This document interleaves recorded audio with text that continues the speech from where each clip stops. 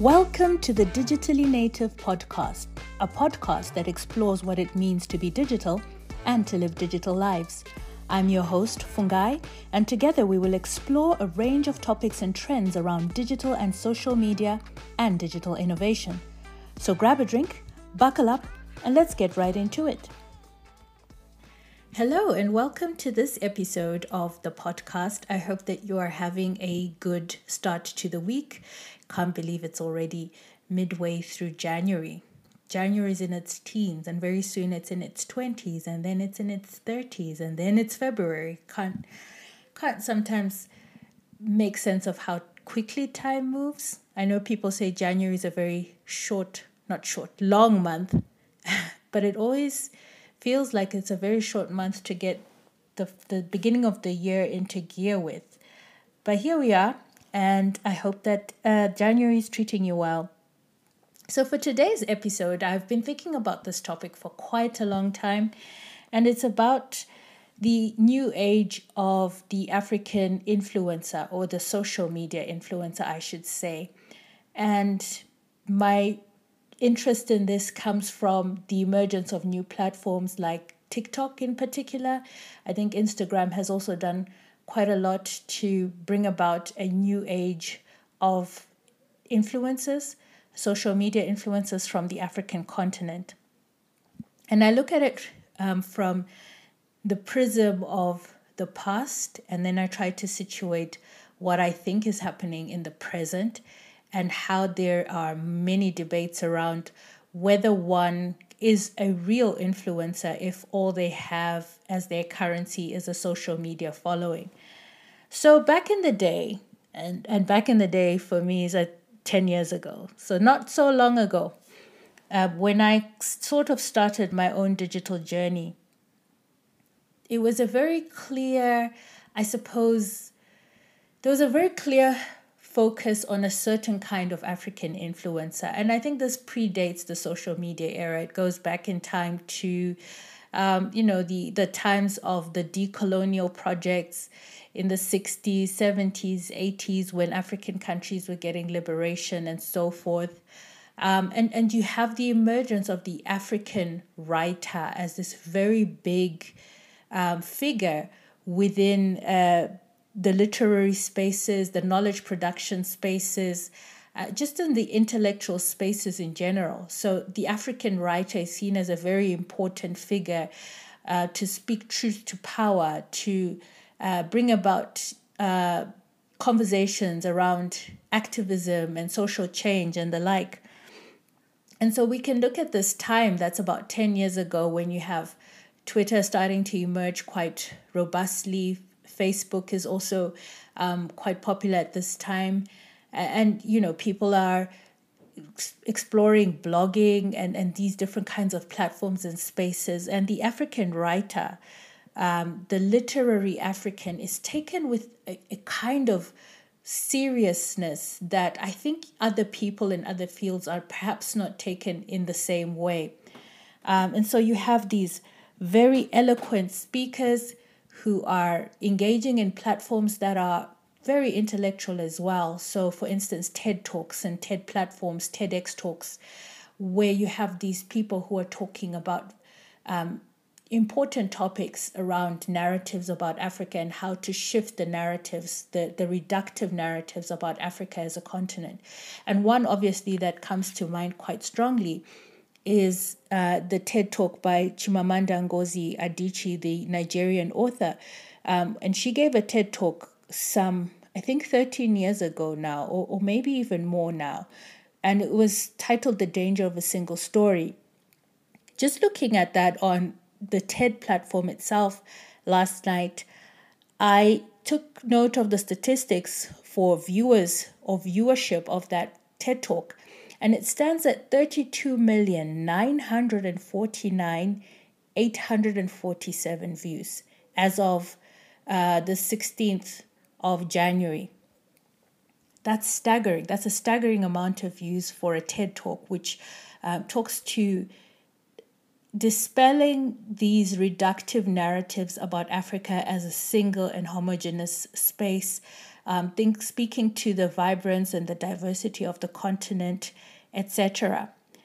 I just looked as well on the TED platform on YouTube just to see what the figures were there. And that same TED Talk has 11 million more views there. And I think the last comment that I saw on there was from about 2 weeks ago. So there's still a lot of engagement with it at this point in time. So in total, we're looking at almost 44 million views on one TED Talk. And so you also have people who show up in this time who are speaking similarly to challenging reductive narratives about the African continent. One other person who had a very popular TEDx talk, Komla Dumo, the late Komla Dumo, who worked for BBC Africa, who was very passionate about shifting the narrative about the African continent. And then you have other spaces and influencers who are also speaking similarly. I think I remember very clearly when Trevor Noah took over hosting of The Daily Show, he had one skit, well, not so much a skit, but he had a kind of interplay between himself and Jon Stewart where they tried to spot the country. And it was basically this play on, is this a country in Africa or is this America? And, they'd show stereotypical images, for instance, a pavement or a road that's, potholed, etc., and then say, is this America or is this Africa? And, it was a simplistic way of trying to debunk narratives or stereotypes about Africa and African quote-unquote incompetence.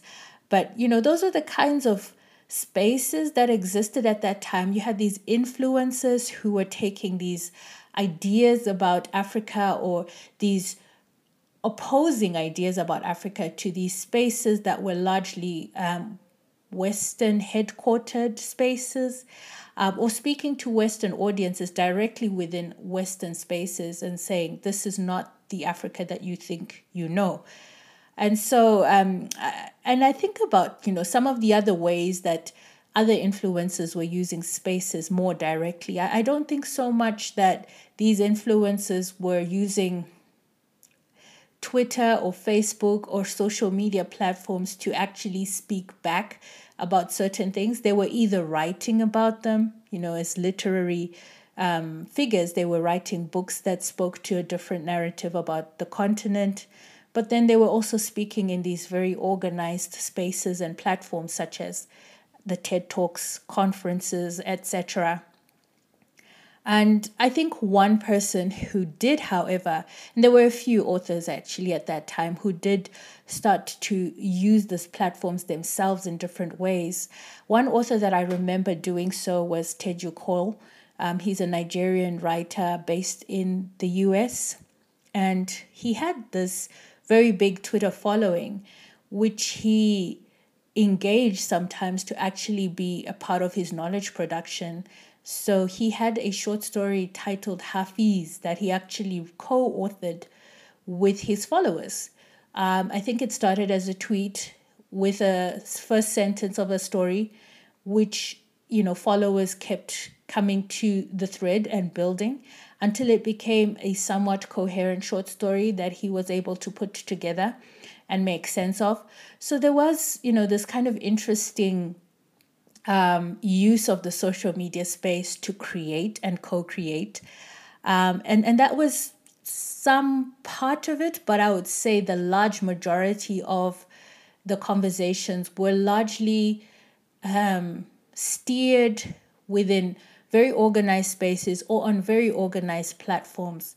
You have these very clear standout spaces and platforms like OK Africa, This is Africa, Africa is a Country, which were all blogging sites or websites where people would actually contribute content around different themes and ideas about Africa and the African continent and the shifts thereof.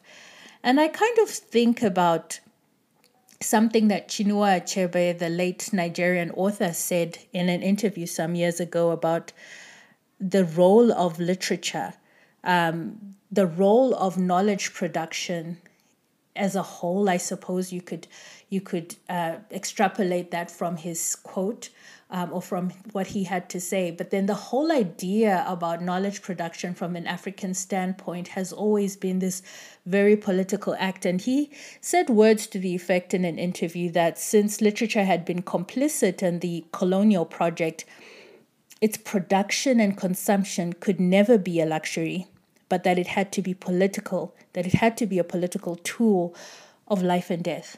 So in effect, writing, producing knowledge and the like was not so much a luxury, but a tool of life and death, a very political act of stating one's existence and one's experience. And so I think that was, for me at the time that I was an early social media user, that was a very clear stance that most influencers took at the time. You had to have a very serious theme or track or idea that you wanted to bring to the audience.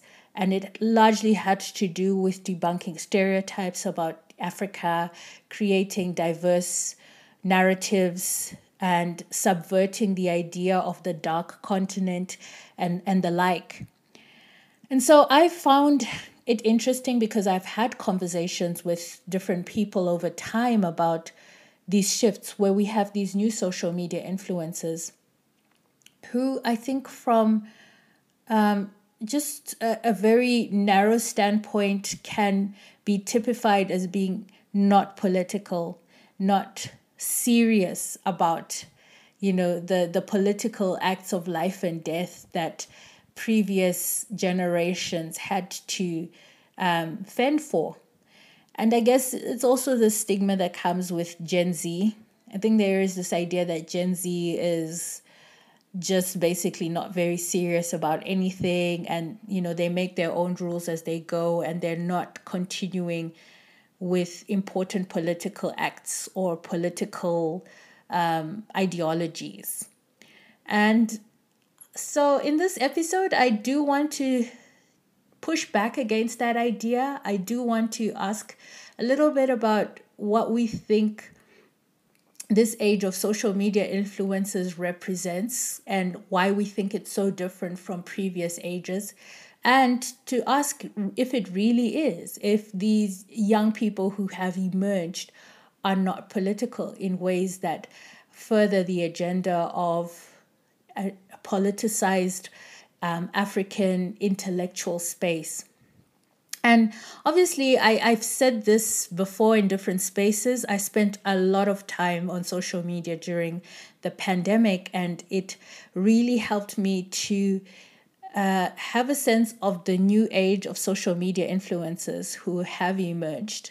And I'll just talk through a few of those that I have written and researched about before, who I find particularly interesting and who have been very pivotal to, I think, creating or cultivating this new age of African social media influencers.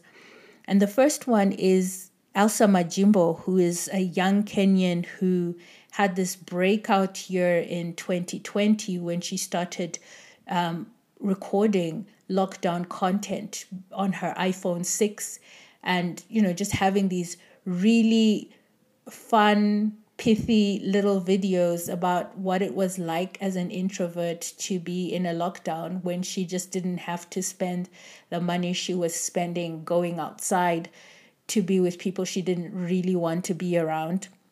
And that resonated quite a lot with a lot of people who felt like, now I don't have to go and buy meals or pay for an Uber to be with people that I actually don't want to be around.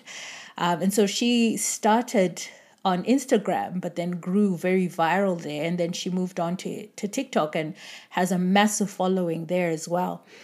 And one of the quotes from Teen Vogue in a 2021 article that they wrote about her notes, and I quote, "Her props weren't fancy, no filters were used. She manages to be confident without seeming self-absorbed. Usually her setup involves a face-to-face camera take in a spare room of her family's Nairobi home, potato chips in hand, and thin black 90s style sunglasses on her face. Viewers aren't transported to another world, but more so were made to rationalize the ridiculousness of the one they were in. And I think that really speaks, end quote. And I think that really speaks to what it was about Elsa Majimbo that made a lot of people turn into very quick fans of her. She just was very simple, and she was following the COVID aesthetic, I suppose. Just being on your bed, eating junk food, passing time along, and, recording these videos, these snarky little videos about how she didn't really like being around people anyway. And so, that's the first person that comes to my mind. And then, I think another person who has had this very big glow up since the pandemic is obviously Khaby Lame, who has become the most followed TikToker. He's a Senegalese-born Italian, and he is, I'm sure you've come across his skits or his videos where he basically doesn't say anything. He just makes these exaggerated arm gestures and facial expressions in response to really illogical videos about things that should be simple to do. So he stitches these videos with, problematic life hack videos and offers commentary in that way. Well, that's what he used to do at the time. I don't think he does that so much anymore since he's become a little bit of a superstar. But that was his claim to fame. I don't think he spoke at all.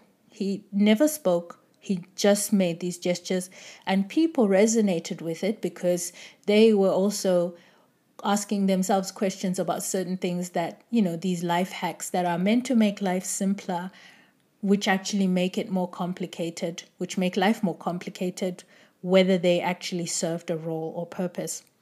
The final influencer that I want to look at is called Lasizwe Dambuza. Now, he's a South African influencer who has a following that's more, I think, started on YouTube, and then he was able to grow followings as well on Instagram and Facebook, as well as TikTok. So Lasizwe is probably, unlike Majimbo and Lame, a little bit more of a regional interest, more Southern Africa with a specific fan base of South Africa, himself being South African. But he's been on social media for quite a while, has always done somewhat outrageous videos or skits which poke fun at different things. But I think I started to notice him a little bit more during the pandemic, and how he had these videos that would sometimes just poke fun at the COVID response in South Africa from a class and race perspective in particular. So I remember how he would have these videos of how it was very different to be shopping during the pandemic at different stores. So what it would be like if you were shopping at Woolworths, which is a high-end supermarket, and what it would be like if you were shopping at ShopRite, which is a lower-end supermarket, and the kind of service delivery you would get, the kinds of rules and regulations, COVID rules and regulations you had to follow in different outlets. I think he also would do the same with how you would get treated if you were COVID positive at a public healthcare center versus a private healthcare center. And so all these different things that he's able to do with humor to show some of the structural issues that are still prevalent in the South African context have always been very interesting to see and to follow. And so I think these three are people that I want to zero in a little bit more on, because I think they represent very different audiences, but they're some of the bigger African social media influencers that are out there. Or at least in the case of Khaby Lame, I'm not sure if he identifies as African in that way because he's of African descent. But then, these are people who are representing a lot of, I suppose, a hope of African influences online. Kabelame has 154.1 million followers on TikTok and 80 million on Instagram, which is just massive. And Elsa Majimbo has 1.4 million TikTok followers and 2.4 million Instagram followers, equally, very, very massive. Not equally, but then quite big. And then Lasizwe, who has 1.9 million TikTok followers and 1.4 million 1.4 million Instagram followers. He had, I think, over 700,000 YouTube followers. I'm not sure. Recently, he said that he's closing down his YouTube account, but then I'm not sure if that's true or if it's one of his gimmicks. I've seen it reported about, so it might be true. But, he also has this very big following.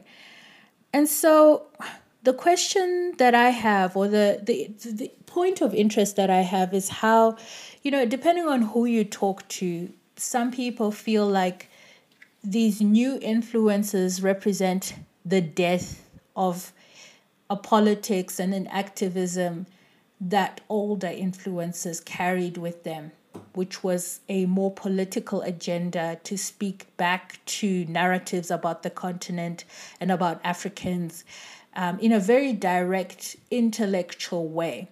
So in the ways of a TED Talk, in the ways of a conference keynote, or the like, those spaces where one really actively speaks back about Africa in a constructed and intentional manner.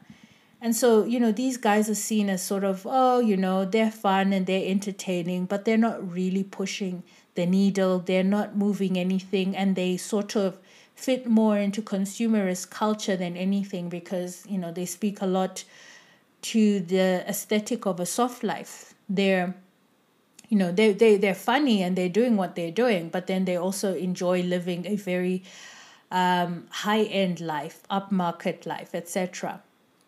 But my question is always around how we can look at politics differently, because I think every generation has its own politics and its own political agendas that it's fighting. And I don't think Gen Z is any different. I don't think that they're just sitting there with their arms crossed and they're not particularly interested in pushing a narrative about Africa and Africans that is different and that challenges these homogenous ideas about what it is to be African. So I think about, for instance, how Elsa Majimbo at the beginning of her rise in 2020 spoke about various themes around, for instance, colorism. That was one thing that she talked about very early on in her rise, about being a darker-skinned Kenyan woman in a context that still favors the lighter-skinned woman and that still creates more opportunities for people who are lighter-skinned. And I think for her to be able to speak to colorism and to call it out was a very political act on her part. It was something that I think brought a lot of conversation from Kenyans about what role colorism still played in their context. But I think it also has very important overlap across different communities. I mean, colorism is still a big issue, I think mostly across the African continent, also in any Black communities, Black diasporas, where there is still favor given largely to the more lighter-skinned, particularly women in a community or society. So I think that shows, it's not something she ran with for a long time, but that level of awareness to bring that up is something that I count as being political. I think even in a lot of her work online, she has had times when she would come out and support political movements, political solidarities, one being End SARS, which emerged as well during the COVID lockdowns, a Nigerian cause against police brutality there. I think she also lent her voice to the Black Lives Matter movement. And she also came out quite strongly in support of LGBTQ rights, which I suppose if someone is making content about, their introverted lockdown lifestyle, really, if they go viral because of that, I don't believe that they necessarily owe us any politics in return.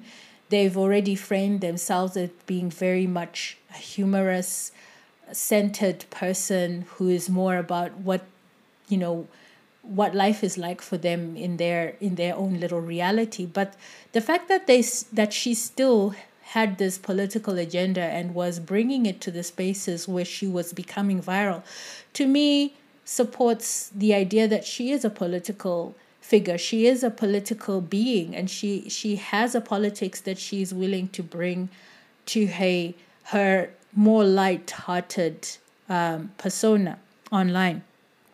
And the same can be said as well about Lasizwe Dambuza, who has lent his voice to different political actions and movements.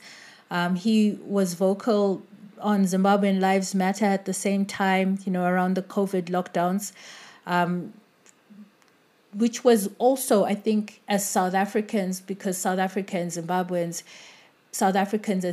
have this very tense relationship at times where, because of the xenophobia that South Africans tend to display towards Zimbabweans, South Africans lending their voices and support to Zimbabwean causes is not always so common. And so I think Zimbabwean Lives Matter being this viral hashtag that actually was made viral through a South African audience, largely because South Africa has such a bigger population than Zimbabwe, that could enable it to become more viral than it could among Zimbabweans themselves. For South African public figures, to put their voices behind it was a very political thing, because it was also speaking to their own South African followers and saying, well, we do not support xenophobia. We do not support the idea that Zimbabweans are less people or lesser beings than us, or whatever it is that this superiority complex can sometimes lead to ideas about between South Africans and Zimbabweans. I think that was a very political act on his part. And he's also done a lot of work with raising funds for university students within South Africa. I think he had this challenge where he asked his followers to contribute about 10 South African rand, which is, I guess, a little over 50 US cents, to ask them to just support this cause of getting underprivileged students to universities. And that managed to raise millions of rand, if I'm not mistaken. And so these young people are also using their voices and their platforms and their spaces in these very political ways. I think another thing that's really interesting about Lasizwe Dambuza is he is a black gay man in South Africa, and he does not shy away from bringing elements of his sexuality into his work, into his skits, into his performance. And that's also quite political, because to be gay and black in Africa is still a very dangerous thing.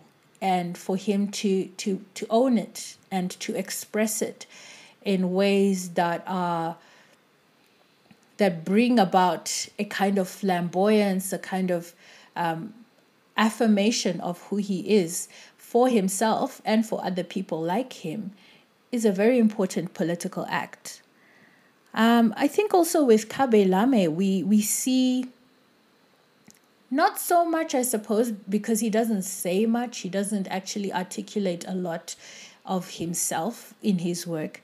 But he, as a person, is also a political person to look at. I think the fact that he got his Italian citizenship last year, after, I think at around the time he became the highest TikToker in the world, that is also a very interesting thing to look at, because he had lived all his life in Italy but had never been able to get citizenship. He was working in a factory at the time that he lost his job. He then joined TikTok, and that's when he became this viral sensation. And I think that's also an important conversation point to think about, which knowledge and which labor production is perceived as being worthy for one to become an insider in a space that they would otherwise be considered an outsider. So would Kabe Lame have attained Italian citizenship if he had kept working in this factory for another 20 more years? And what does it mean when one's social media currency facilitates their acceptance into a space in this way, their acceptance through citizenship? So I think that's not necessarily a political thing in and of himself, but it is a political thing to look at about him. In the same way that it is a political thing to think about how he's taking over from Charli D'Amelio, who was previously the highest TikToker. She previously had the most followers on TikTok.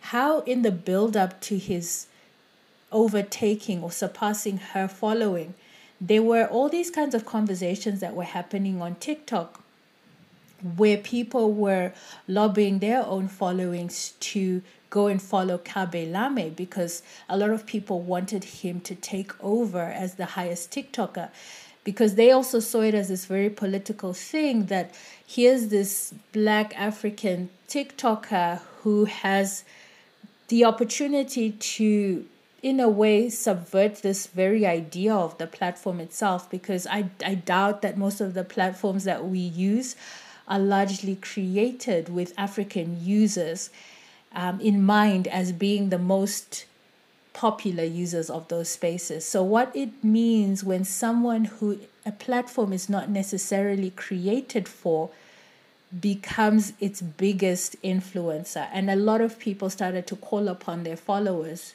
to actually follow him, because I think there was a little bit of a tension with people feeling like he shouldn't be the highest TikToker, because again, these are platforms that are not created with the idea of a person like Kabe Lame being the most popular user on them. So I think that's also pretty political in a certain way. It's not necessarily again about him and his politics, but it's also about what the politics of the space tends to dictate, and how these people, by their simple existence and virality, subvert this very idea and make us have these questions about, so what does it mean when a platform is not created for you, but you become its most popular user? What does that say about your culture? What does it say about your innovation? What does it say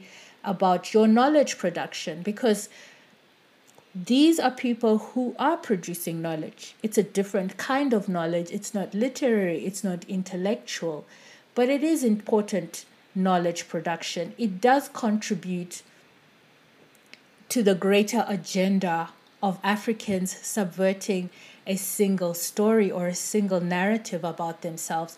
It's Africans showing themselves as being fun-loving, adventurous, curious, able to put together new ideas in different ways, and creating communities and followings that actually resonate with what they're doing. So I just wanted to offer that as a conversation point to ask ourselves what we mean when we say the African influencer, who we mean when we say the African influencer.